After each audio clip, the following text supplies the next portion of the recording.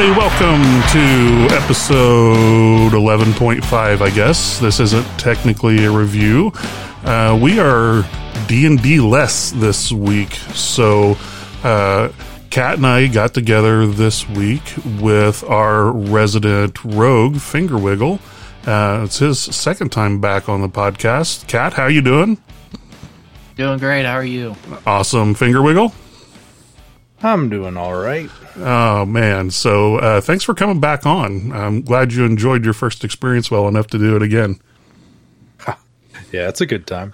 So what have you guys been up to this week? Catt and I didn't have either of our 5th edition games this week. It's a little bit of withdrawal. Yeah, it's... Go ahead. Go ahead. I haven't been doing much. I saw a lot of talk about the new Cyberpunk Edge Runners on Netflix. So I checked that out today. It's all right. It's not my favorite, but it was a good time waster. How about you? I've mostly been getting into classes and stuff, getting all settled in this semester of schooling, doing some course upgrading so that I can take a pharmacy technician course next fall. Oh, nice. I have a couple of people in my family that are pharmacy techs. You don't want one of those jobs around here, though. So, evidently, if you live in the middle of a cornfield, they're not well paid. But I've actually been listening and watching a couple of Catt's recommendations this past week. So I'm listening to the book 3, THR3E, and also watching Angel Beats. So we have a monthly book club and anime club review, and so it's Catt's turn to pick both, and I've been watching those. You're going to be much more happy with my Angel Beats review than you are my 3 review. Yeah, after what you said in the other Discord, it wasn't a good start for 3. You know what? The story hasn't been terrible. It's a little slow, but the narrator's just killing it for me. Just killing it. So, but yeah, otherwise, I've seen 2 of my prerequisite 3 episodes of Angel Beats, and I'm still 6 hours away from being done with 3. So that's what I'm up to. But what are we going to talk about for our 5th edition game today? It's all free flow. So do we just want to kick off with a couple questions about characters, or do we want to talk about what we're doing right now? What do you think? Winifred? I'm just going to call you Winifred. It's much easier. What do you think about our current situation? I'm enjoying the intrigue for sure. My character is definitely thriving in it, I will say.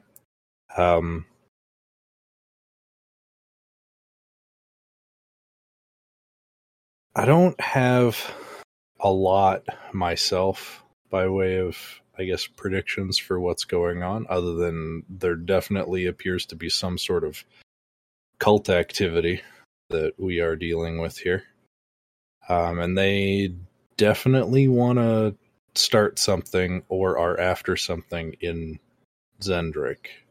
I'm not sure how directly related they are to the whole giant plot line, but I suspect it is at the very least peripherally related. So let me ask you guys a question about maybe that. They had something to do with Queen's death. Yeah, that's kind of what I was thinking, but I wanted to ask you guys a quick question. How big of a blow do you think that this cult was dealt by us taking out Sister Foam in the last session?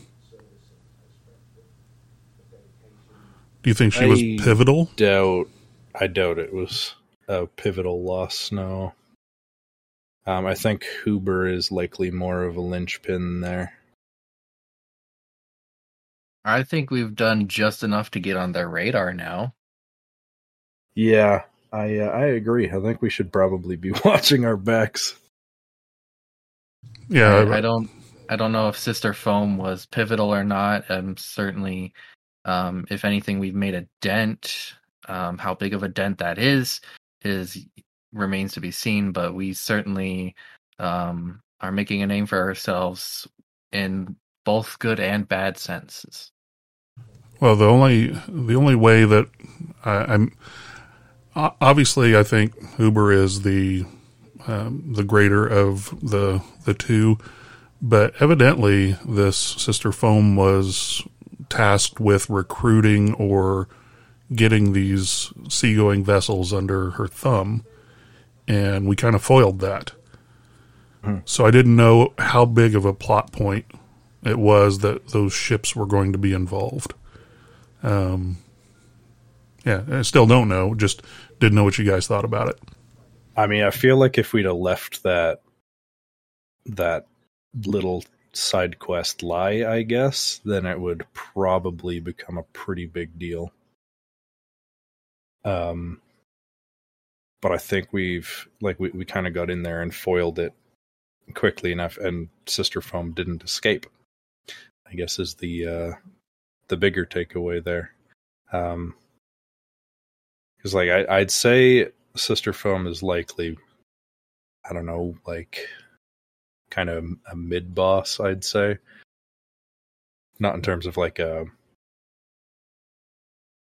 video game like boss hierarchy, but like criminal organization kind of thing. Like definitely has to have had some sway in the organization. Spellcasters like that usually do. And I mean, like you said, was put in charge of recruiting some smugglers. So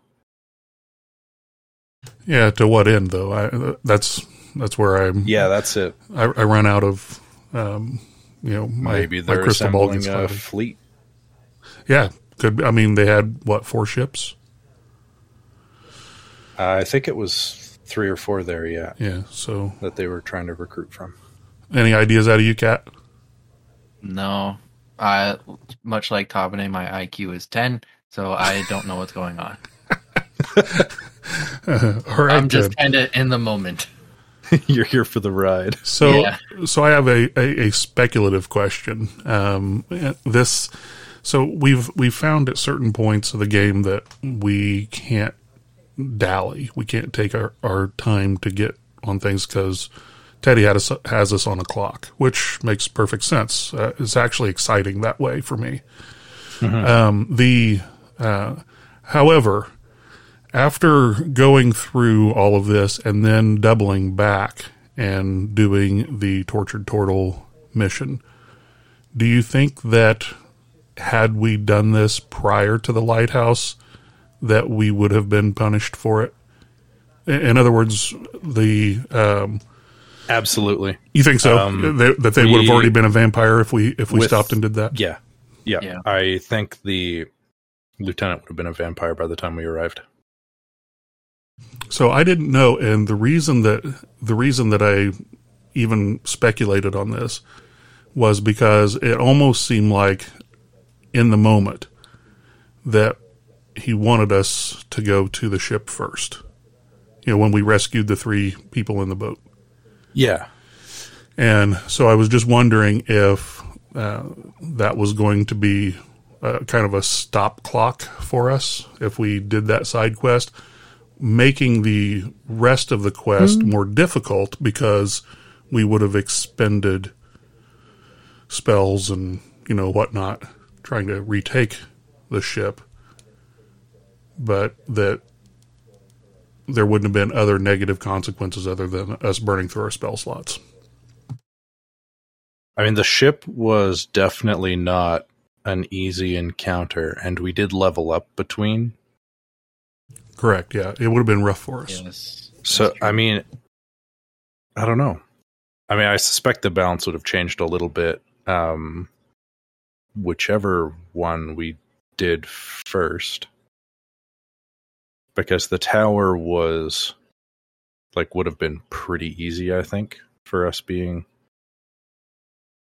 leveled up for it. Oh, I see. So you think that, but I still think that we likely would not have arrived in time to save the lieutenant.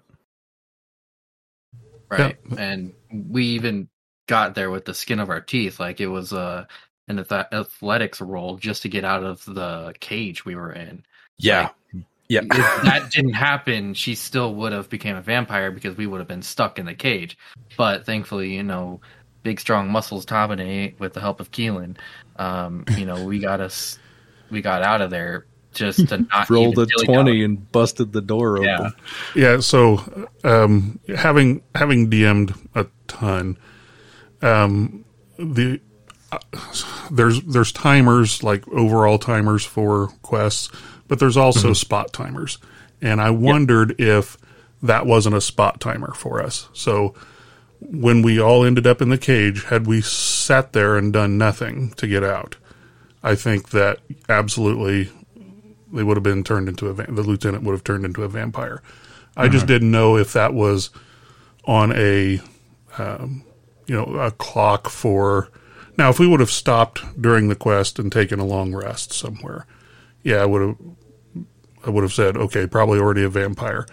But if we had done this side quest and then come straight there, the way that I read it, and I would like for Teddy to come on and clarify this. The way I read it was, this was a spot timer for the encounter. So as soon as we were in the cage, that timer started. Had we made no other, unnecessary delays. Because I kind of thought the ship was part of this quest, and I also think that maybe the encounter levels changed a little. I guess maybe put it a different way. I don't think had we taken the ship first, we would have been level 4 when we hit the tower, because I think the tower was a more intense test of our abilities. But at the same time, I don't know if the encounters in the tower would have been quite as deadly as they were if we had done the torture turtle first. So I'd be interested to get Teddy's take on that and see kind of what he was thinking.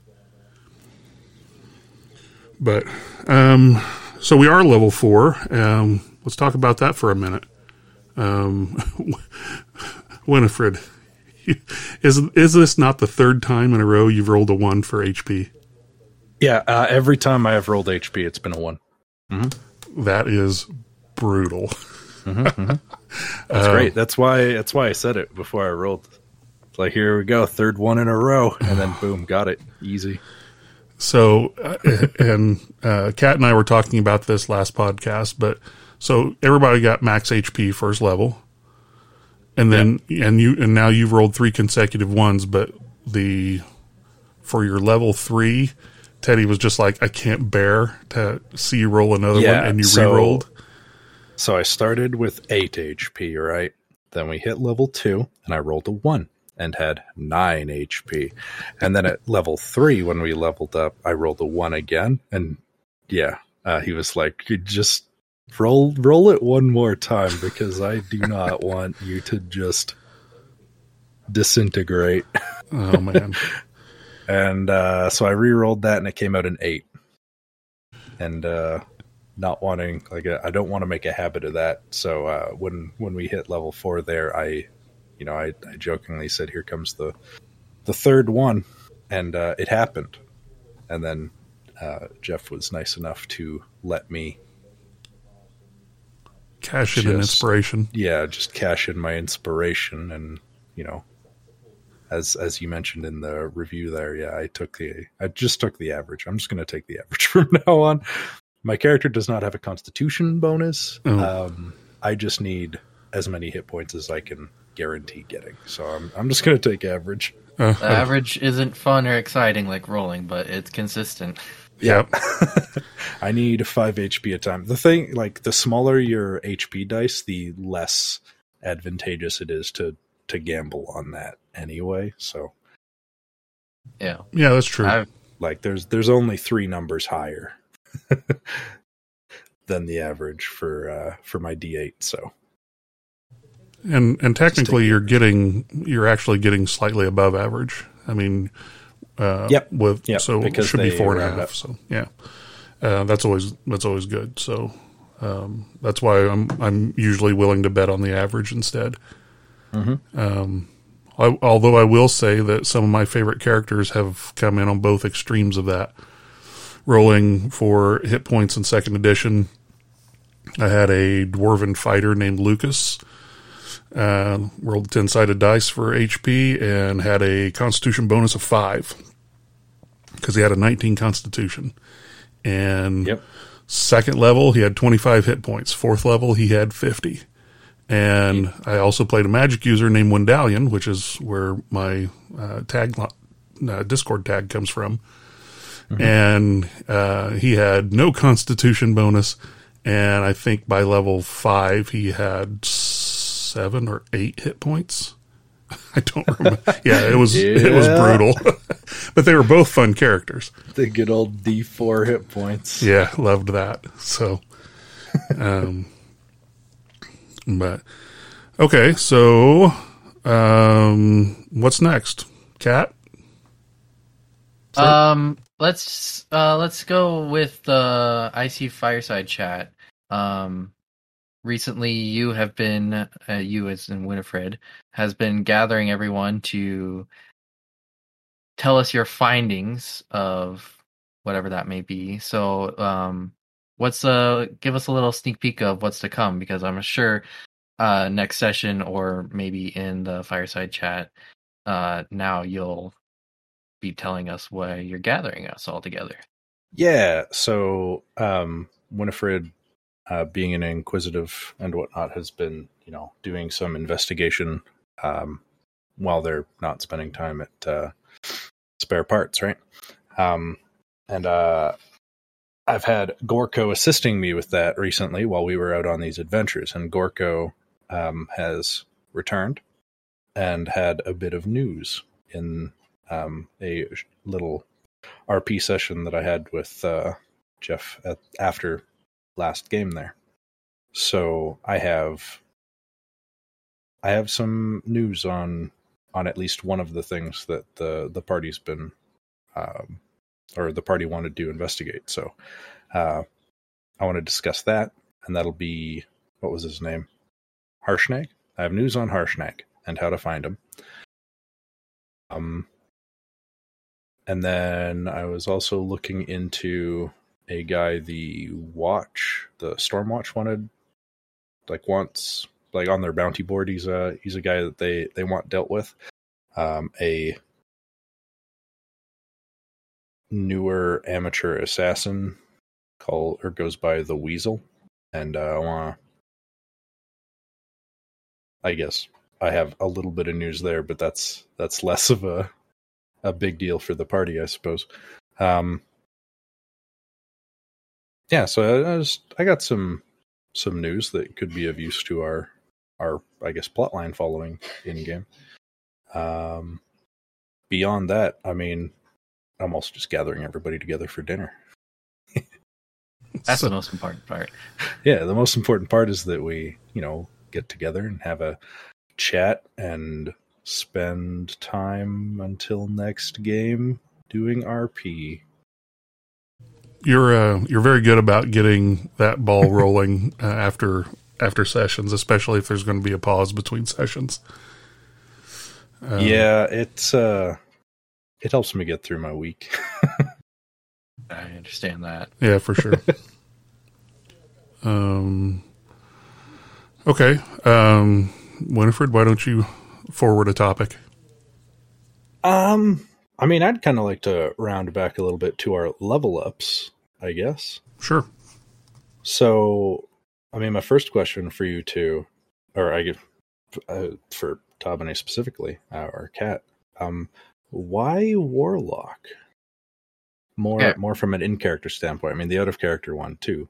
If you want to share that, but like... We'll do out of character first, because that's easier to explain. Out of character, I wanted more spells, because I Divine Smite a lot, and I wanted more spells to Divine Smite with. So the two choices for me were Bard, because that would double the amount of first level spell slots I had at third level Bard, or a Warlock. The Warlock doesn't get me as many spell slots, but the neat thing with the Warlock is at certain levels, everything you cast is either like second level or third level. So once I hit third level Warlock, everything I cast will be at second level. So I don't get as many spell slots, but I am upcasting, so there is benefits to that as well. I mean, as a side note, you do get the spell slots back on a short rest now too, right? That's huge. And that was probably the nail in the coffin for why a Warlock, is because like most spellcasters, I'm pretty naive on spellcasting, but I think you get all your spell slots back on a long rest for sure. But with a Warlock, as you said, a short rest, I would get them all back. And that just means more Divine Smites to just roll them out. Absolutely.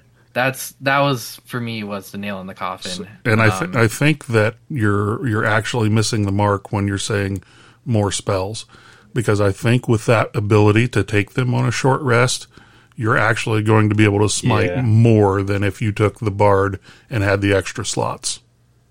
Yeah, it makes you a lot more like a fighter, where you just fighters want to blow all of their stuff every time they get into a fight, because all they need is a little power nap and they're good to go again. Makes you more like that, where you just, okay, I'm done, and then lean against a wall for an hour and you're ready to go again. Yeah, that's a good point. But yeah, that's mainly why. Another reason, which I didn't mention, is as a paladin, I am severely lacking in range, and this has come up a few times in our campaign.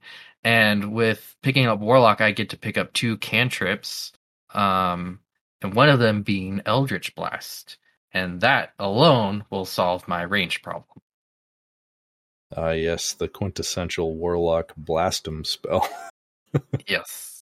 So I'm looking forward to that, because 5th level, I'll get my second beam. I haven't used it at all yet in game. I had a chance to, but when swiftly took out Sister Foam before I had a chance to. But yeah, 5th level I'll get a second beam, and then 6th level is when the whole Alpha Strike will come into play, and then I can dish out so much damage. Yeah, talk about that for a second. Let's hear your Alpha Strike. Okay, so the Alpha Strike essentially is just smite stacking. I open up with this only works at 3rd level Warlock, so 6th level 6th level total. 3rd level Paladin, 3rd level Warlock, because at 3rd level Warlock, everything I cast will be at 2nd level.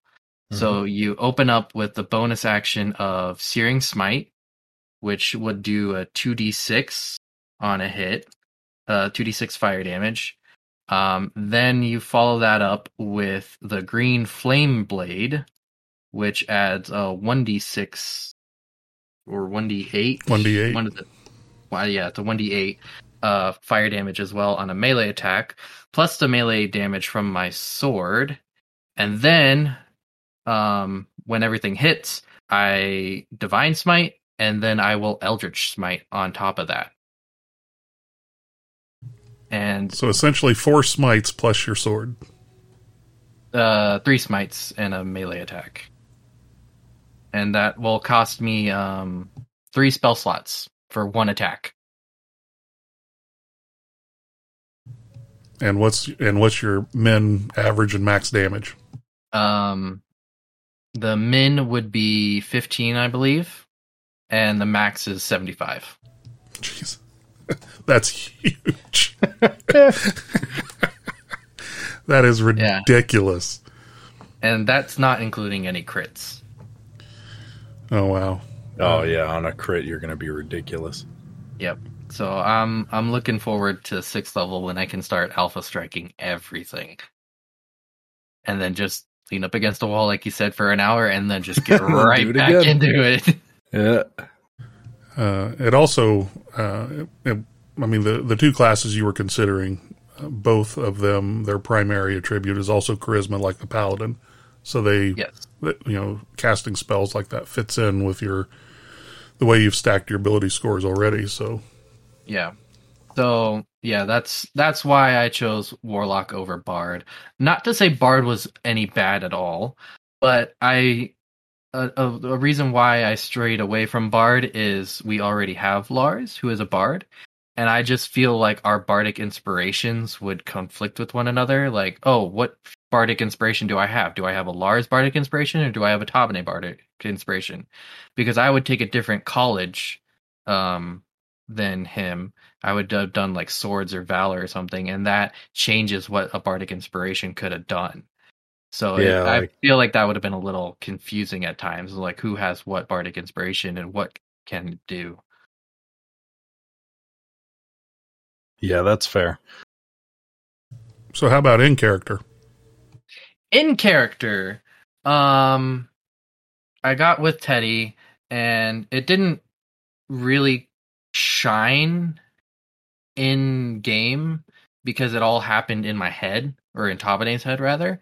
But he made it to where Smiter of Nightmares became sentient, because as you take 1st level Warlock, you have to choose a patron, and I chose the Hexblade patron for Warlock, and all of that is about like sentient weapons and whatnot. So he made Smiter of Nightmares sentient. He made it talk to my head, and like when it first happened, I'm like, ooh, something's talking to my head. I don't know what's going on. I was stupid and didn't realize that it was my sword talking to me. But yeah, so and since then, like as you guys know, out of character, the sword has talked to me more, but in character, Tabane hasn't said a thing.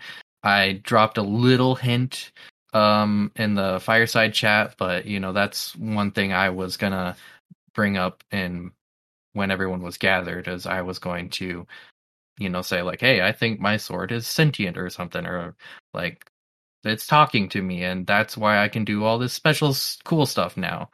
So it was more of the sword became its own, and then it would have influenced Tabane to become a warlock. And that's why we got the in-character reason. Well, that's fair. I mean, you could always bring it up during, dinner. Yeah, that's what my plan was. It's a great opportunity to just yammer on about things, I guess. So, speaking of character building things, let's talk about Winifred's character building for a little bit. You're deathly afraid of mimics. Yeah. So Mask has a phobia of mimics specifically, but really is afraid of anything that has a semblance of life, I guess you could say. So like like when we rescued Steeljack was an issue? Not so much, because Warforged are sentient, but like how do I put it? Like in that encounter where Mask screamed and ran away, and you thought I was afflicted by a fear effect from the scarecrows. Yeah. Not technically wrong. That whole situation unfolded in such a perfect way for me that like my first turn in that combat came immediately following the mimic running past me to go attack the scarecrows. But I was already going to run from the scarecrows. Oh, for the same reason.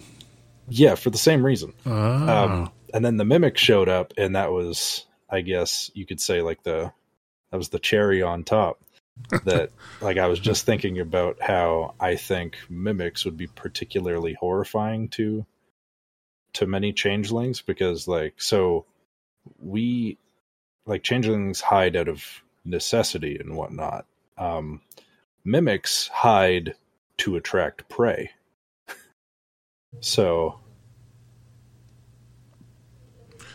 I didn't know if that was a scary. I didn't know if that was a character choice that you built into your personality, or if I it was making the choice to be afraid of things like that as it happened. I see. Okay. So the mimic went running fast, and I was like, "Oh, well, that's convenient. I guess it was fate. Time to run." But yeah, so things like scarecrows, I'd say, like, golems, not so much, because they don't really, like, golems are just made to look vaguely humanoid, but they don't really have, like, a proper,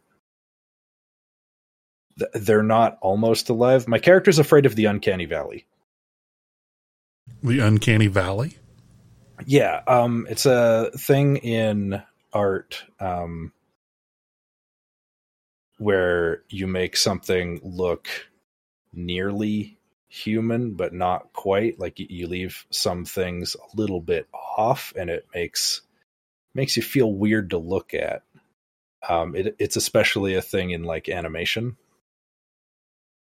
like 3D animation. Okay. Things that look kind of human but aren't. So again, like, going back to the scarecrows, they, like, right up until that combat started, they were just dead bodies, and then they weren't. I guess. I just didn't know if you had rolled that, like, into your flaws when you made your character, and then it finally came up in game, but you said that was basically spur of the moment. Yeah, it was a bit spur of the moment. Like, I was thinking about things that, like, I think I would find pretty scary. I mean, like, I have a phobia of wasps, which,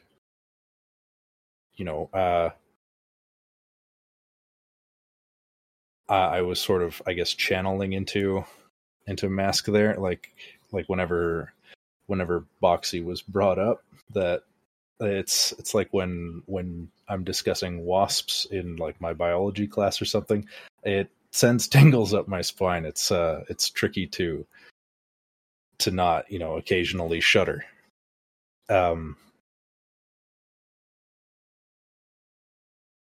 But yeah, so I don't know. Yeah, it was spur of the moment, but like, I'm a firm believer in a character's flaws are some of the more important parts about them. Yeah, I buy that. Yeah, that's one that I added to my sheet that day, I guess.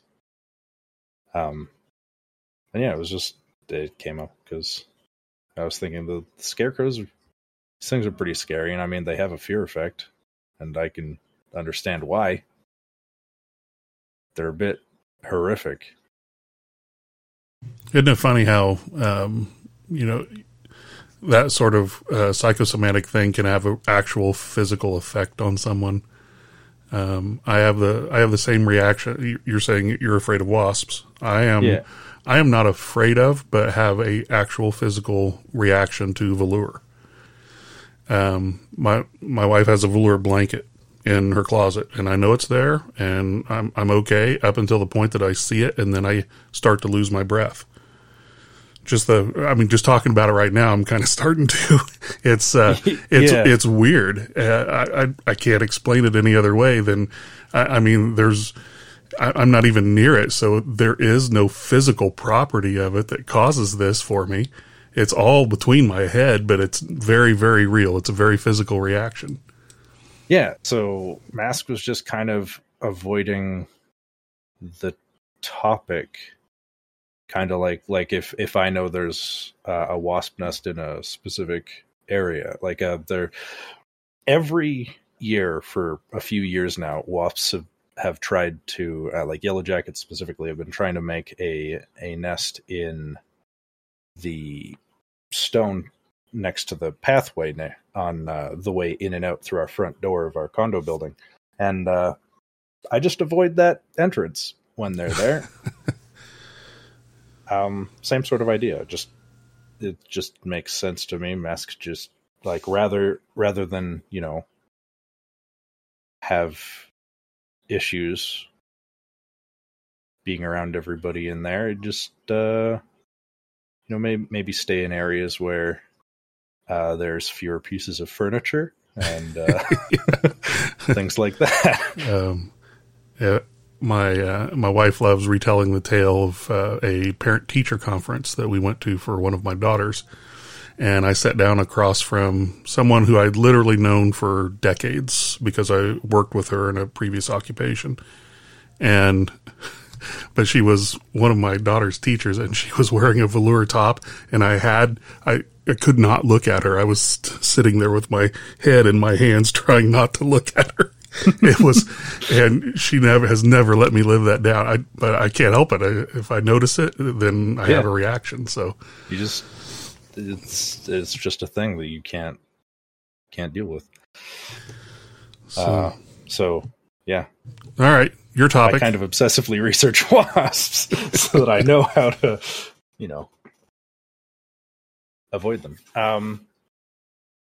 Me next, or yeah, go ahead.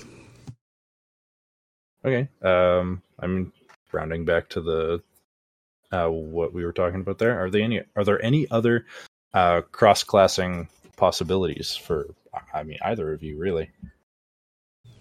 Well, we kind of talked about that when we were going over Tabane's multi-classing.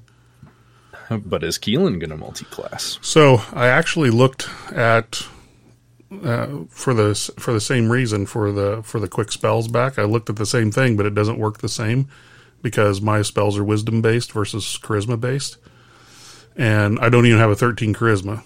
So it was going to be tough for me to multi-class. Really, the only thing that I could multi-class to is something that is either wisdom, constitution, or strength based. And so, yeah, fair enough. Probably not. And I don't think it would necessarily be in Keelan's. I don't think that as a person of faith, she might feel more like it was a betrayal of, like if I had my patron and then also took a warlock class and all of a sudden I'm beholden to another power as well.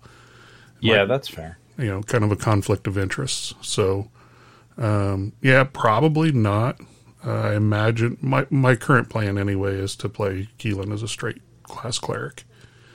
Do either of you suspect any multi-classing might happen for others? What do you think, That's a good question.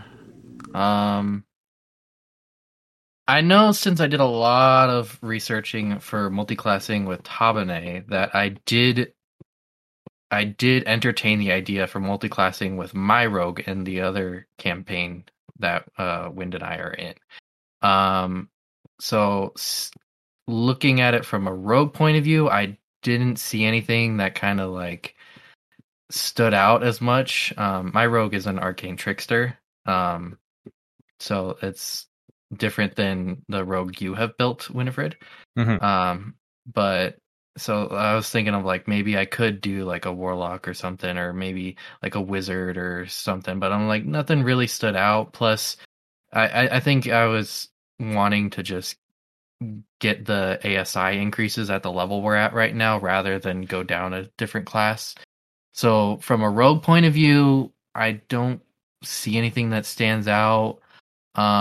Maybe Lars might multi-class out of something. I wouldn't be too surprised on that one, but I don't think so.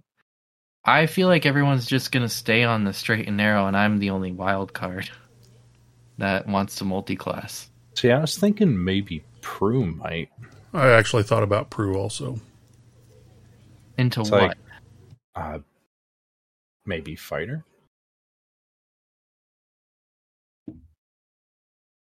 Yeah, I don't. Um,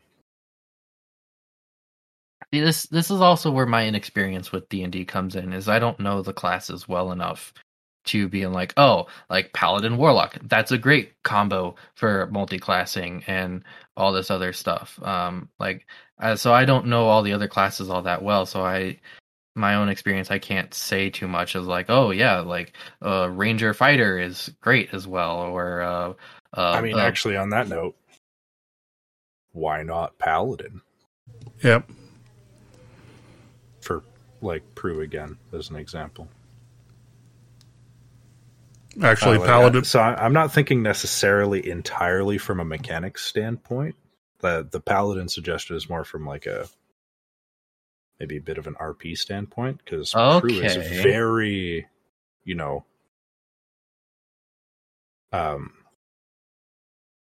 like by the book, regimented, and yeah. Okay, yeah. So, I mean, I could see maybe a Paladin splash. That was actually for the theme, if nothing else. Yeah, that was actually my.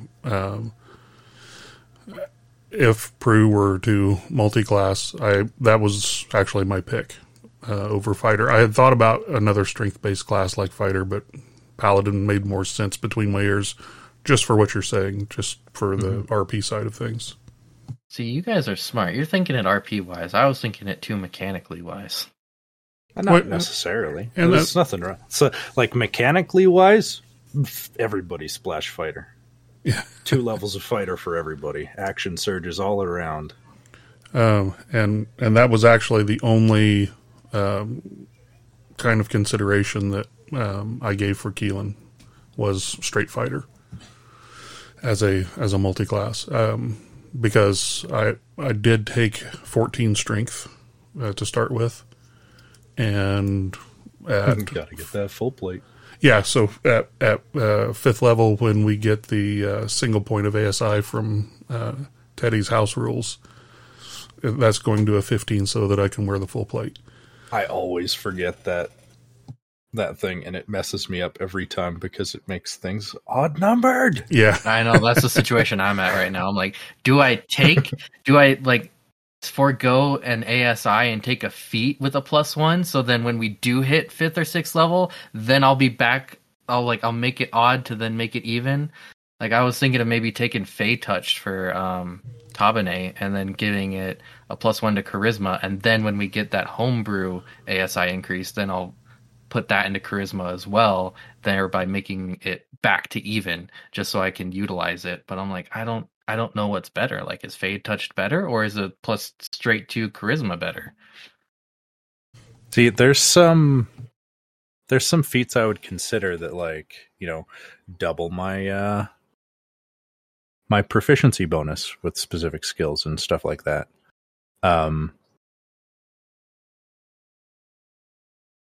But I already have that for some, like, because being a rogue, I get expertise, right? So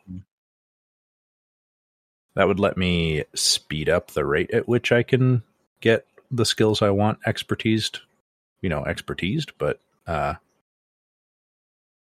don't know. We'll see what I do there. But almost certainly a feat, just to, like, and a feat that doesn't increase a stat by 1, so that I don't want to take my eyes out every time I look at my stats. Even numbers are my friend. I actually hadn't gone far enough down that rabbit hole, thinking that if I took a feat that increased a stat by 1 with my 4th level, that at 5th level I could put the game point on it and have it increased by 2. I hadn't put that part of it together because I was so intent on making sure that I could wear full plate. It wasn't an inconvenience to have the extra point, and it won't be anyway, because when the second extra point rolls around, it makes it a 16, and that just makes it even better. So, but yeah, that's an interesting twist. If you could find a feat that you wanted that actually offered a point in a score you were interested in having. I'll tell you this much, there's not a lot of feats that offer a +1 Charisma.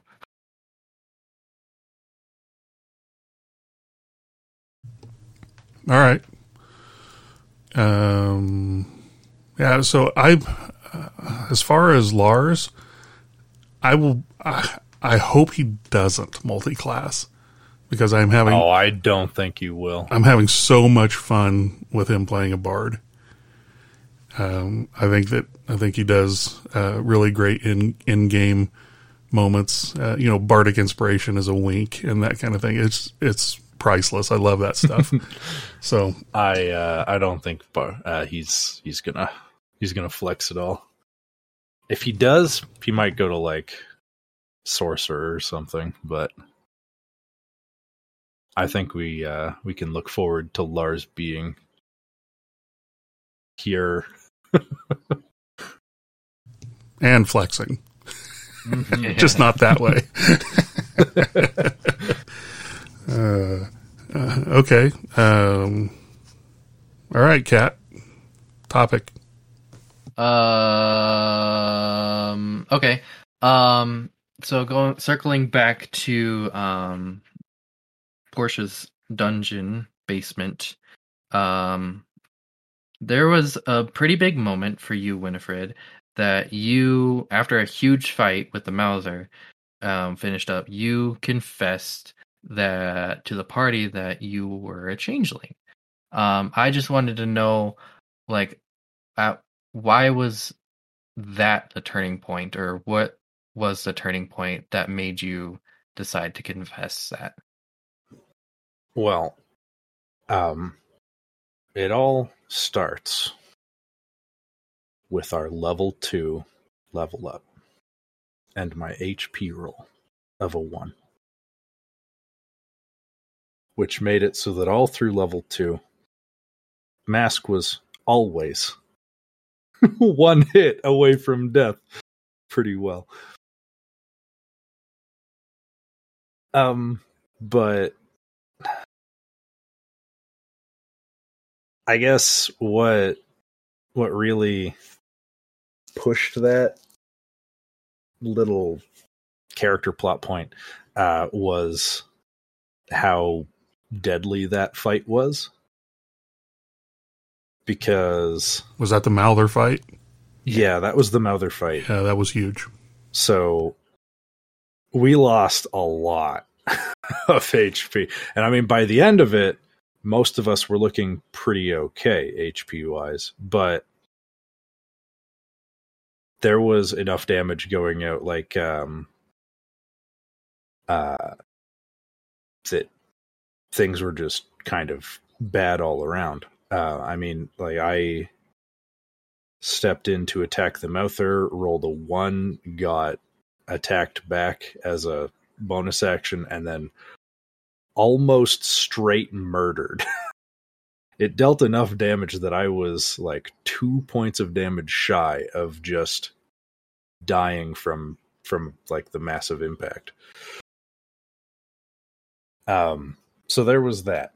On top of that, there's, as I've kind of mentioned before in the in-character chat and everything, our party has been really welcoming and really nice towards people that you might consider marginalized. And our party is also made up of a bunch of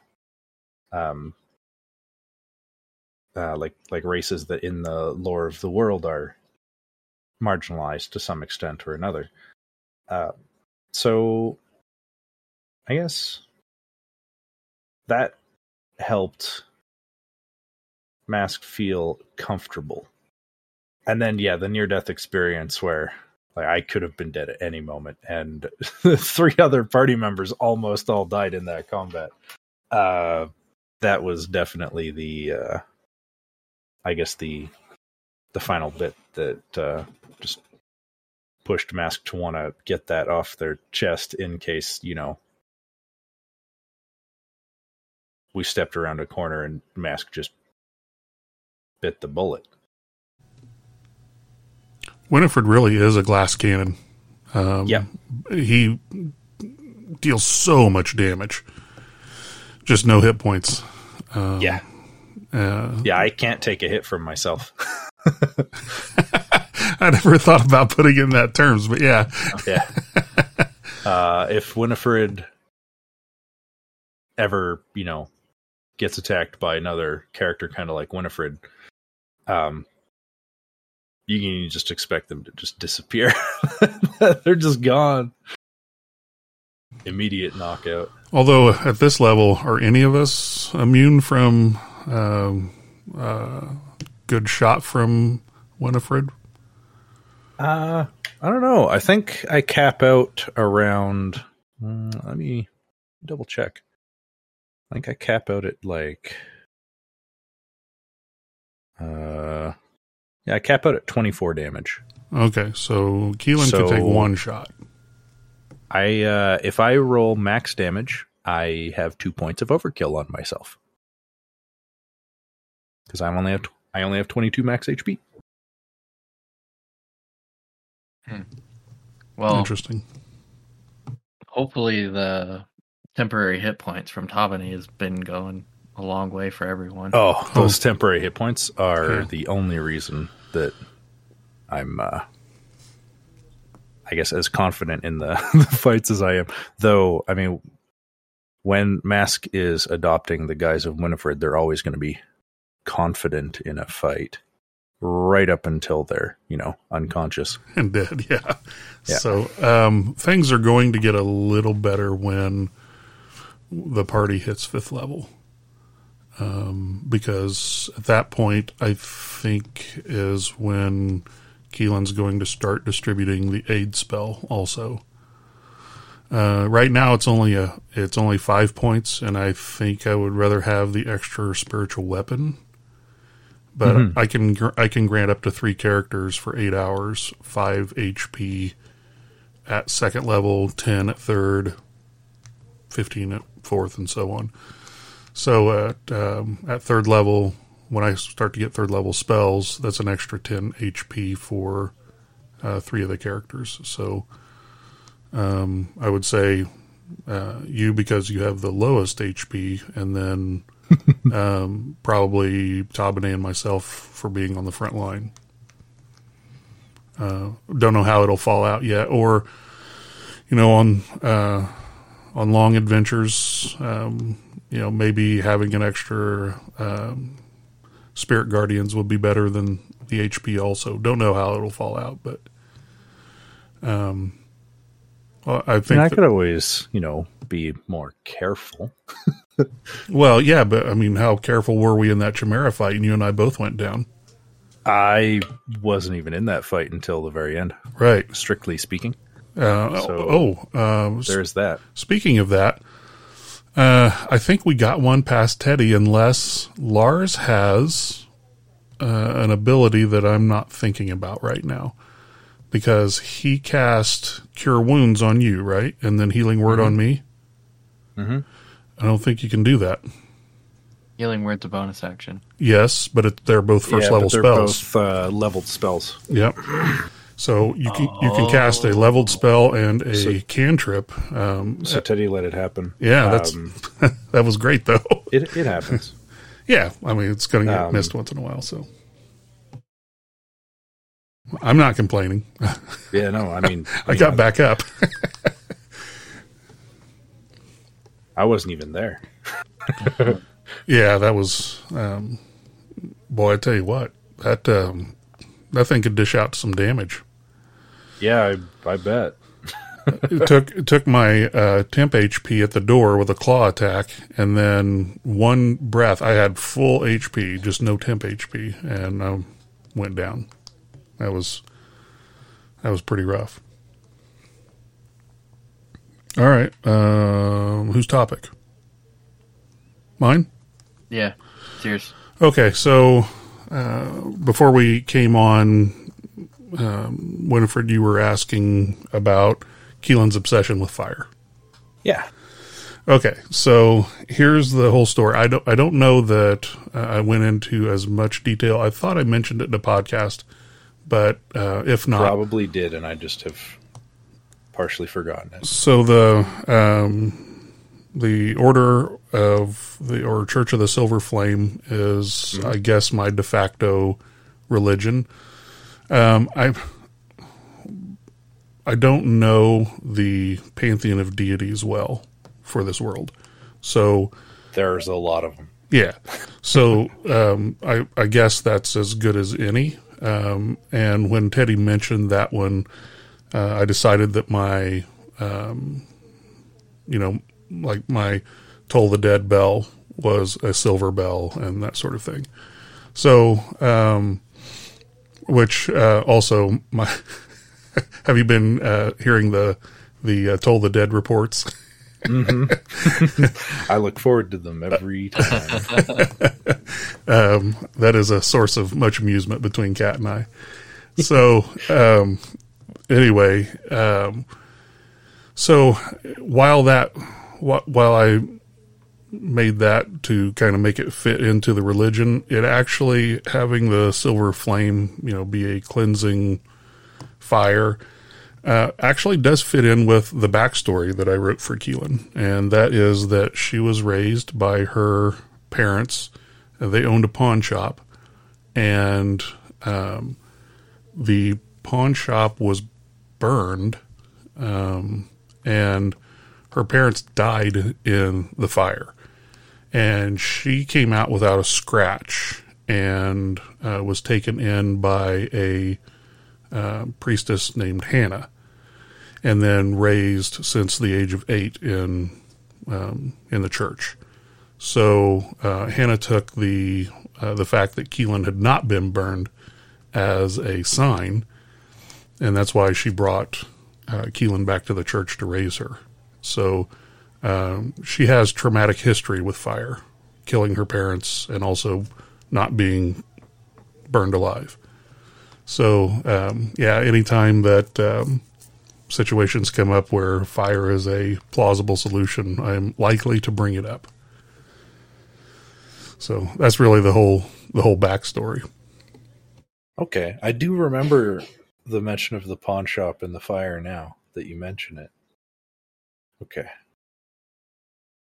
So yeah, she wanted to make a wall of fire for the rats on our first dungeon crawl, and she wanted to burn the scarecrows down in the pit, and yeah, it's anytime. And the alchemist fire has been stashed away from Keelan, because she'll use it. She believes in the cleansing power of fire, so that'll probably come up more and more often. And honestly, as a player, you would probably never catch me actually taking the spell Flame Strike once I am able to cast it. However, I think it's going to be a staple for Keelan. I mean, fair enough. Yeah, I mean, I think there's better spells to spend your preparation slots on, but I think that definitely fits with her demeanor, so that'll probably be one that's set in stone for me. Didn't you had another question, didn't you, about Keelan that I was going to answer for you? I mean, you sort of answered both the ones I can think of right now. If I had another, I've forgotten it for now. Oh, that's fine. I'm sorry. Nope, go ahead. Okay, we are about 58 minutes in. You guys want to do one more round? Yeah, sure. All right, go ahead. A couple of quick ones.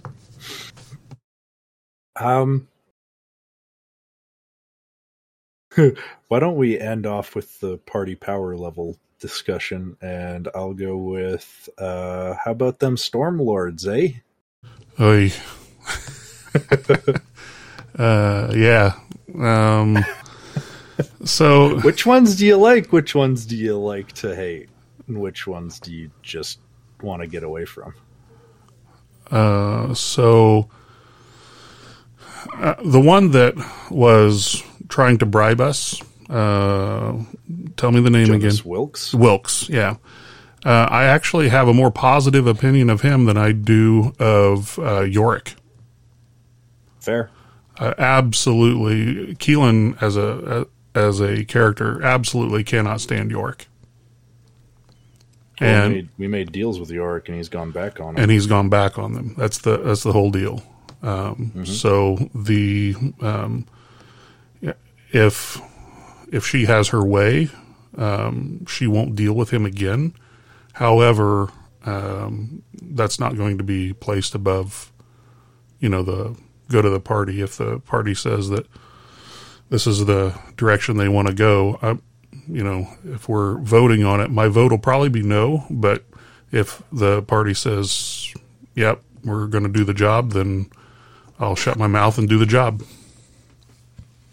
Yeah, fair enough. What about you, Kat? I mean, Which ones you hate? we all know who my favorite is. Oh, yeah. I've made that quite clear which one's my favorite. Not so much in game, but out of game, I've made it very much clear. I don't know if I have a least favorite. I guess if you had to make me choose, I'd say Yorick. But I would say like Yorick and maybe Curacao Chandra is the tie between the two of them, mainly because she's all sketchy. Yeah, there is that.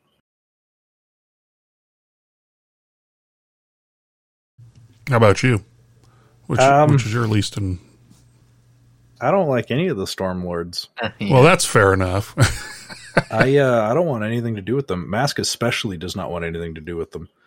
As Winifred's pointed out in character, when you deal with people of that level of power, they're the only ones that benefit.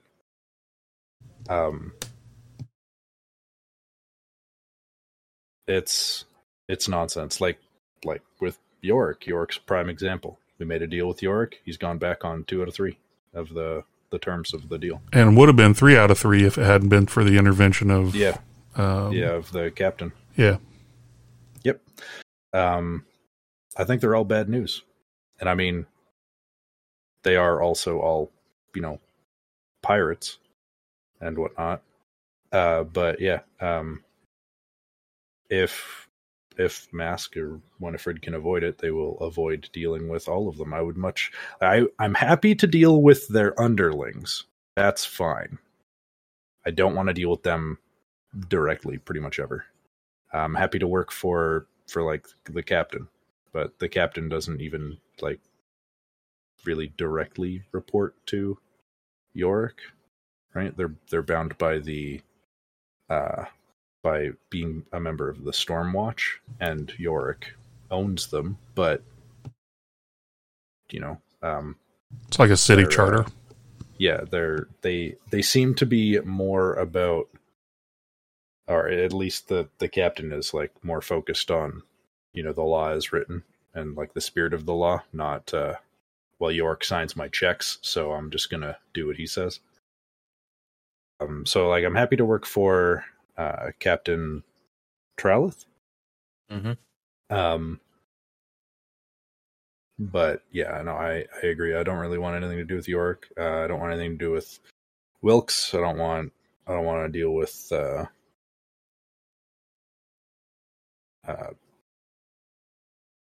Lars's himbo buddy. The one that came and sat in the hot tub with us. Oh. Yeah. Yeah. I don't want anything to do with any of them. Well, like I said, that's if I fair was enough. to like choose, I guess, a favorite, we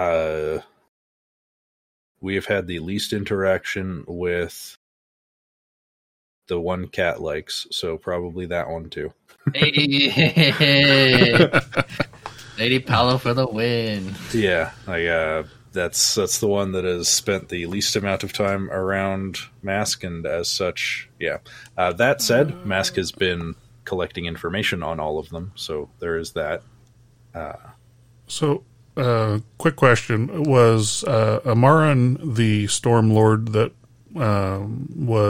helped me get the Mithril Steel?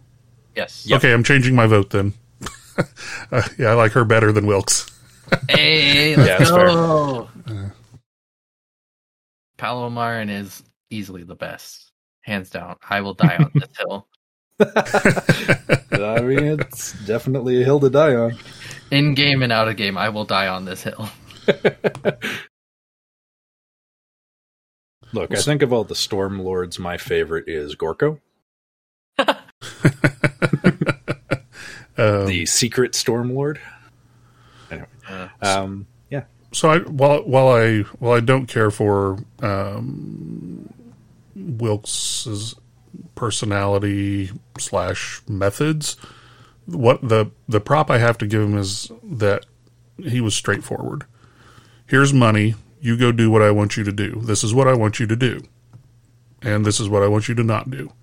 And at that point, I can at least make a decision and say, yes or no, because I'm being given full information. And I don't feel like I've been given that courtesy from any of the others. But yeah, you know where you stand with Wilkes. Yeah. He will pay you lots of money to keep your mouth shut and do what he asks you to do. Yep.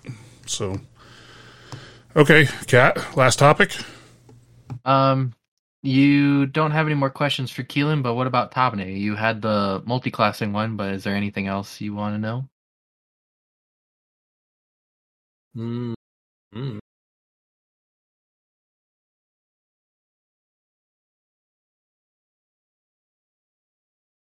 Not off the top of my head right now.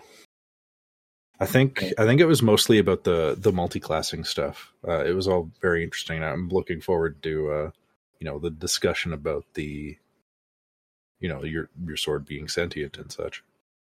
Yeah, I mean that's pretty much all the biggest thing that's happened thus far for Tabane is just the multi-classing. I mean that's pretty big. Keelan's going to be a bit concerned. Yeah, just so you're aware. I mean, because that's fair, but from the information I've been told, out of character, I think you'll be fine. Right, and I'm going to be probably less concerned knowing, I guess if this were a second edition game, I would be less concerned because you're a paladin and therefore know your alignment. I guess I don't really know your alignment in this, in 5th edition. But you can trust Tabane to stick to the tenets. Yeah, so that's why I think that I'm going to have less of a problem with it, but still concerning when a force like this just shows up and starts talking into one of the party members' heads. So, is this something that we need to visit a remove curse on, or? Tabane, blink twice if you're being held against your will by the sword. Yeah. All I'll say is the name is kind of misleading. Which? Smiter of Nightmares? Yeah. Is it that misleading? I don't know. Take that how you will. It was misleading for me. So I actually thought it was fairly spot on because it does extra damage against the quarry or whatever they are. Yeah, the ones that can, like mind flayers and things that can control your mind.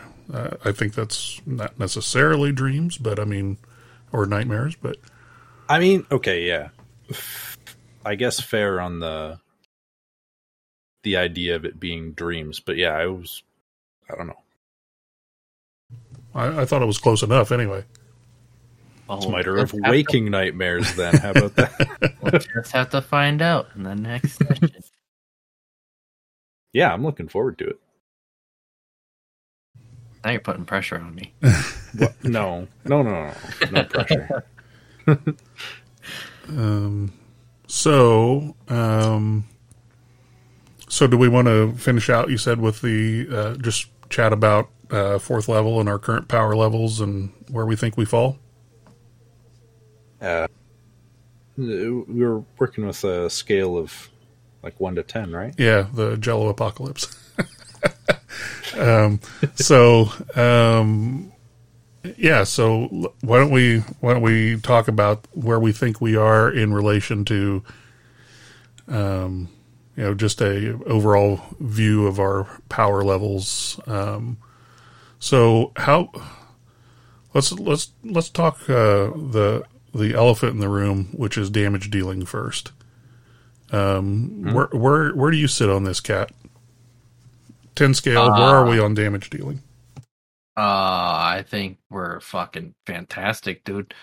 We're doing like a solid 9. I think we're really good, and as my Alpha Strike implied, it's only going to get better for me. Sneak attack's only going to get better. I know Ranger gets an extra attack, so Prue's ranged attacks are only going to get better. I'm don't know about Artificer or Bard all that well, but I can only assume they just get more spells, which is more better. So I think we're sitting solidly at a 9. And Spirit Guardians is going to be decent AoE. Spirit Guardians is huge. Yeah. So it's not going to do the top end damage that some of the other characters are able to dish out. But but it's to everything in that radius. Yeah, and it'll create difficult terrain, and it'll be every round. Well, as long as they're in the radius, yeah. So yeah, So I'm in agreement right now. I think that we're dishing out damage at a 9, so long as our dice are okay. Yeah. Always that caveat, but that's always going to be the case. So what do you think, Winifred? I think so. I got to kind of divide it into versus a horde and versus one enemy. The fewer the targets we have to fight, the stronger we are with this party, I will say. Yeah, I agree with that. I think our only flaw in the damage dealing department is we don't have a lot. Outside of, Spirit Guardians, we don't have a lot of ways to deal with a lot of smaller enemies. But I think I agree with the assessment of sitting at about a 9. But again, against say one big bad, I think that it hits into a 10 easily. We've got a lot of, Alpha Strike potential, I guess you could say. And quite honestly, Keelan is the piece of this puzzle that makes me almost call it an 8, because I think I am lagging far behind the rest of you in damage potential right now. I think I'll make some of it up when I hit 5th level. I think it's all up to you and Portia for the most part for dealing with groups. That and mixing in some crowd control out of Lars, because he seems to be going that sort of a route with his spells. But, most of the party's doing really killer damage, and that's it's far above where I thought it would be at this point. So yeah, we got some big numbers. Prue has stepped it up. Yeah. For sure. Yeah. Yeah, her ranged attacks. That was a brutal. Big deal, hitting level 3 for Prue. All right, so how about defense? Start us off, Winifred. I am the weakest link. Goodbye. Defense, I don't know. I think probably I'd still say we're upwards around 7 or 8. I lean a little more towards the 7 on account of Portia, Lars, Winifred, and whatnot being definitely on the squishier side of things, but Keelan's Tabanay's AoE taunt and Keelan's just being there has a lot to say. You mentioned the fight with the Mecha Chimera, where it sort of ate you. So, I think I'd lean a little more towards the 7. I don't think we're super tanky. We're definitely okay, but I wouldn't say we're fantastic in that regard. What about you, Kat? I would agree. I think we got a couple tricks up our sleeves. I know Lars has silvery barbs. I know in our other 5th edition campaign that has come in clutch a lot of times. I recently acquired shield, so that's going to be good. I know you have shield as well. So I think we got a couple tricks up our sleeves. The cutting words, was it? Is that what Lars uses? Yeah, it's cutting words that he uses to reduce their attack rolls and such. Yep. So they're cutting words out of Lars. So we have defensive capabilities. I agree, but it's mostly spell dependent and reaction based, and I do agree. Like, the temporary hit points are great, but they only go so far. So I just think we're and especially with me being in full plate, or not full plate, chainmail and heavy armor, like I got pushed off the boat like turn 1 when we did the tortured turtle, and I'm like, oh great, I'm certainly drowning for sure. So I don't think we're all that great defensively, so I would agree with the 7. Were you saying that I had shield spell? Am I getting my Keelans confused? Yeah. Mm-hmm. Oh, okay. So I have a shield, not shield spell. Okay, so you don't. No. I'm getting your other Keelan confused. But regardless, I'm actually going to say that defensively, we're. I mean, I could be persuaded for a 7. I'm going to say a 6. Even though Tabane and Keelan are fairly good armor classes, it seems like that we're getting hit fairly regularly, and everyone else is. A lot of hit points are getting chewed up in just about every fight we get into. Now, we have the healing to take care of it, but that doesn't. I mean, that's kind of that's more miscellaneous or support than it is, being tanky. So I'm going to say it's actually a 6. Yeah, fair enough. Because we're just taking a lot of damage overall as a party in a lot of the conflicts that we're getting into. I was thinking about the healing as potential hit points, but oh sure, and yeah, no, I guess enough. if categorizing it as support as but if we did, I would say then a 7, because and then I might even be talked into an 8, because almost all of us have healing of some kind or another. But yeah, at least a 7 if we're counting healing. I would say 6 if we're not. Assuming we make it to 13th level, I'm really looking forward to being able to make use of one of my subclass abilities. My next one's not so great, but the level 13 one is pretty amusing. What's that? When I'm targeted by an attack while a creature within 5 feet of me is granting me cover against that attack. So like other creatures, that are the same size as you or larger, grant you partial cover, right? If somebody is giving me cover against an attack, I can use my reaction to change the target of the attack to the creature giving me cover.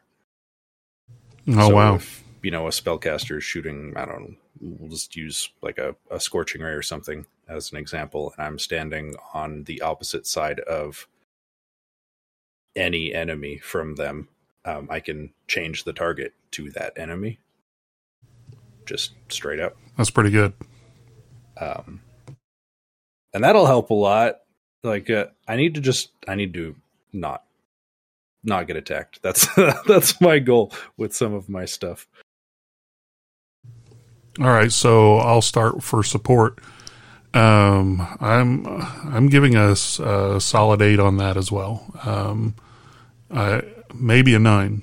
I think that we've got so many of the characters in the party have the capability to heal.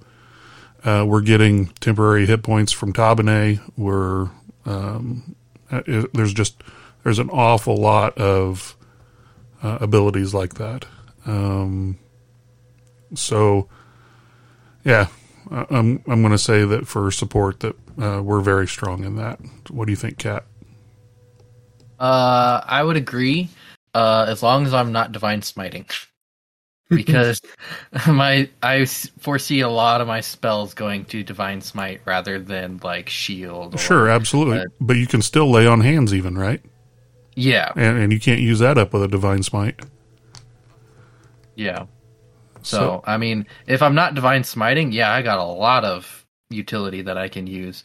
But if I foresee myself divine smiting more often than not, so that will eat up like the tortured turtle fight. Like I had 4 spell slots. I think they were gone by like turn 3, all of them. And that's only going to get worse. Yeah, it's just insane how much I'm divine smiting, and I didn't think I'd see myself doing that so much. But I mean, that is also I mean, I guess you could categorize that as a support, because it's extra damage. But yeah, with the bardic inspirations and Winifred, you've been slinging out the mastermind or master of tacticians, of tactics. Yeah, that giving us advantage. That's huge. Yeah, advantage is so good. Yeah, so I would agree with an 8.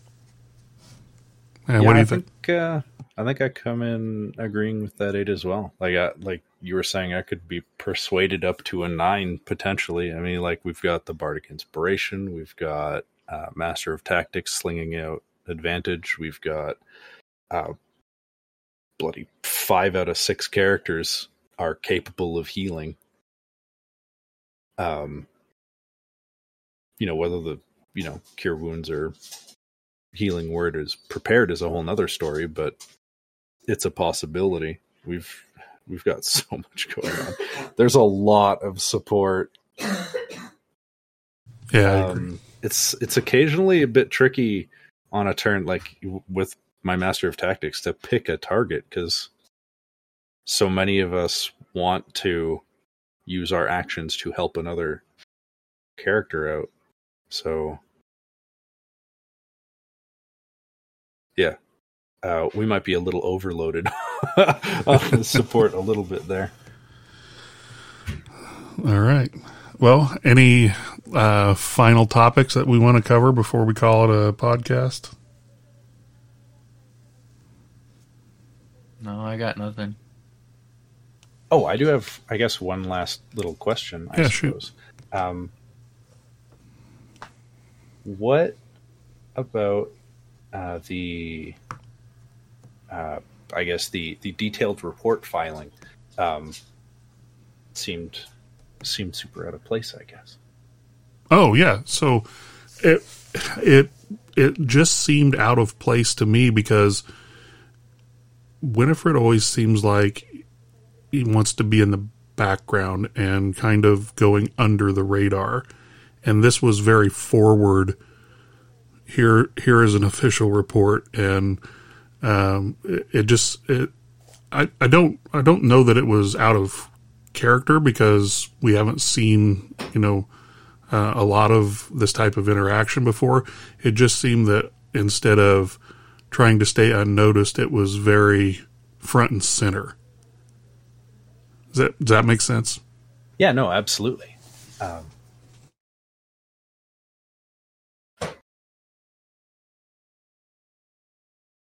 I suppose, how I get the logic there in revealing the whole inquisitive license and nonsense for the captain there. It was, on one part, a bit of an act, but primarily, I guess you could say, it was to, cover our butts. I wanted to make sure that we didn't get caught by leaving something out with who we were dealing with there. Yeah, that all makes sense. I just, and And I don't know if like Prue's been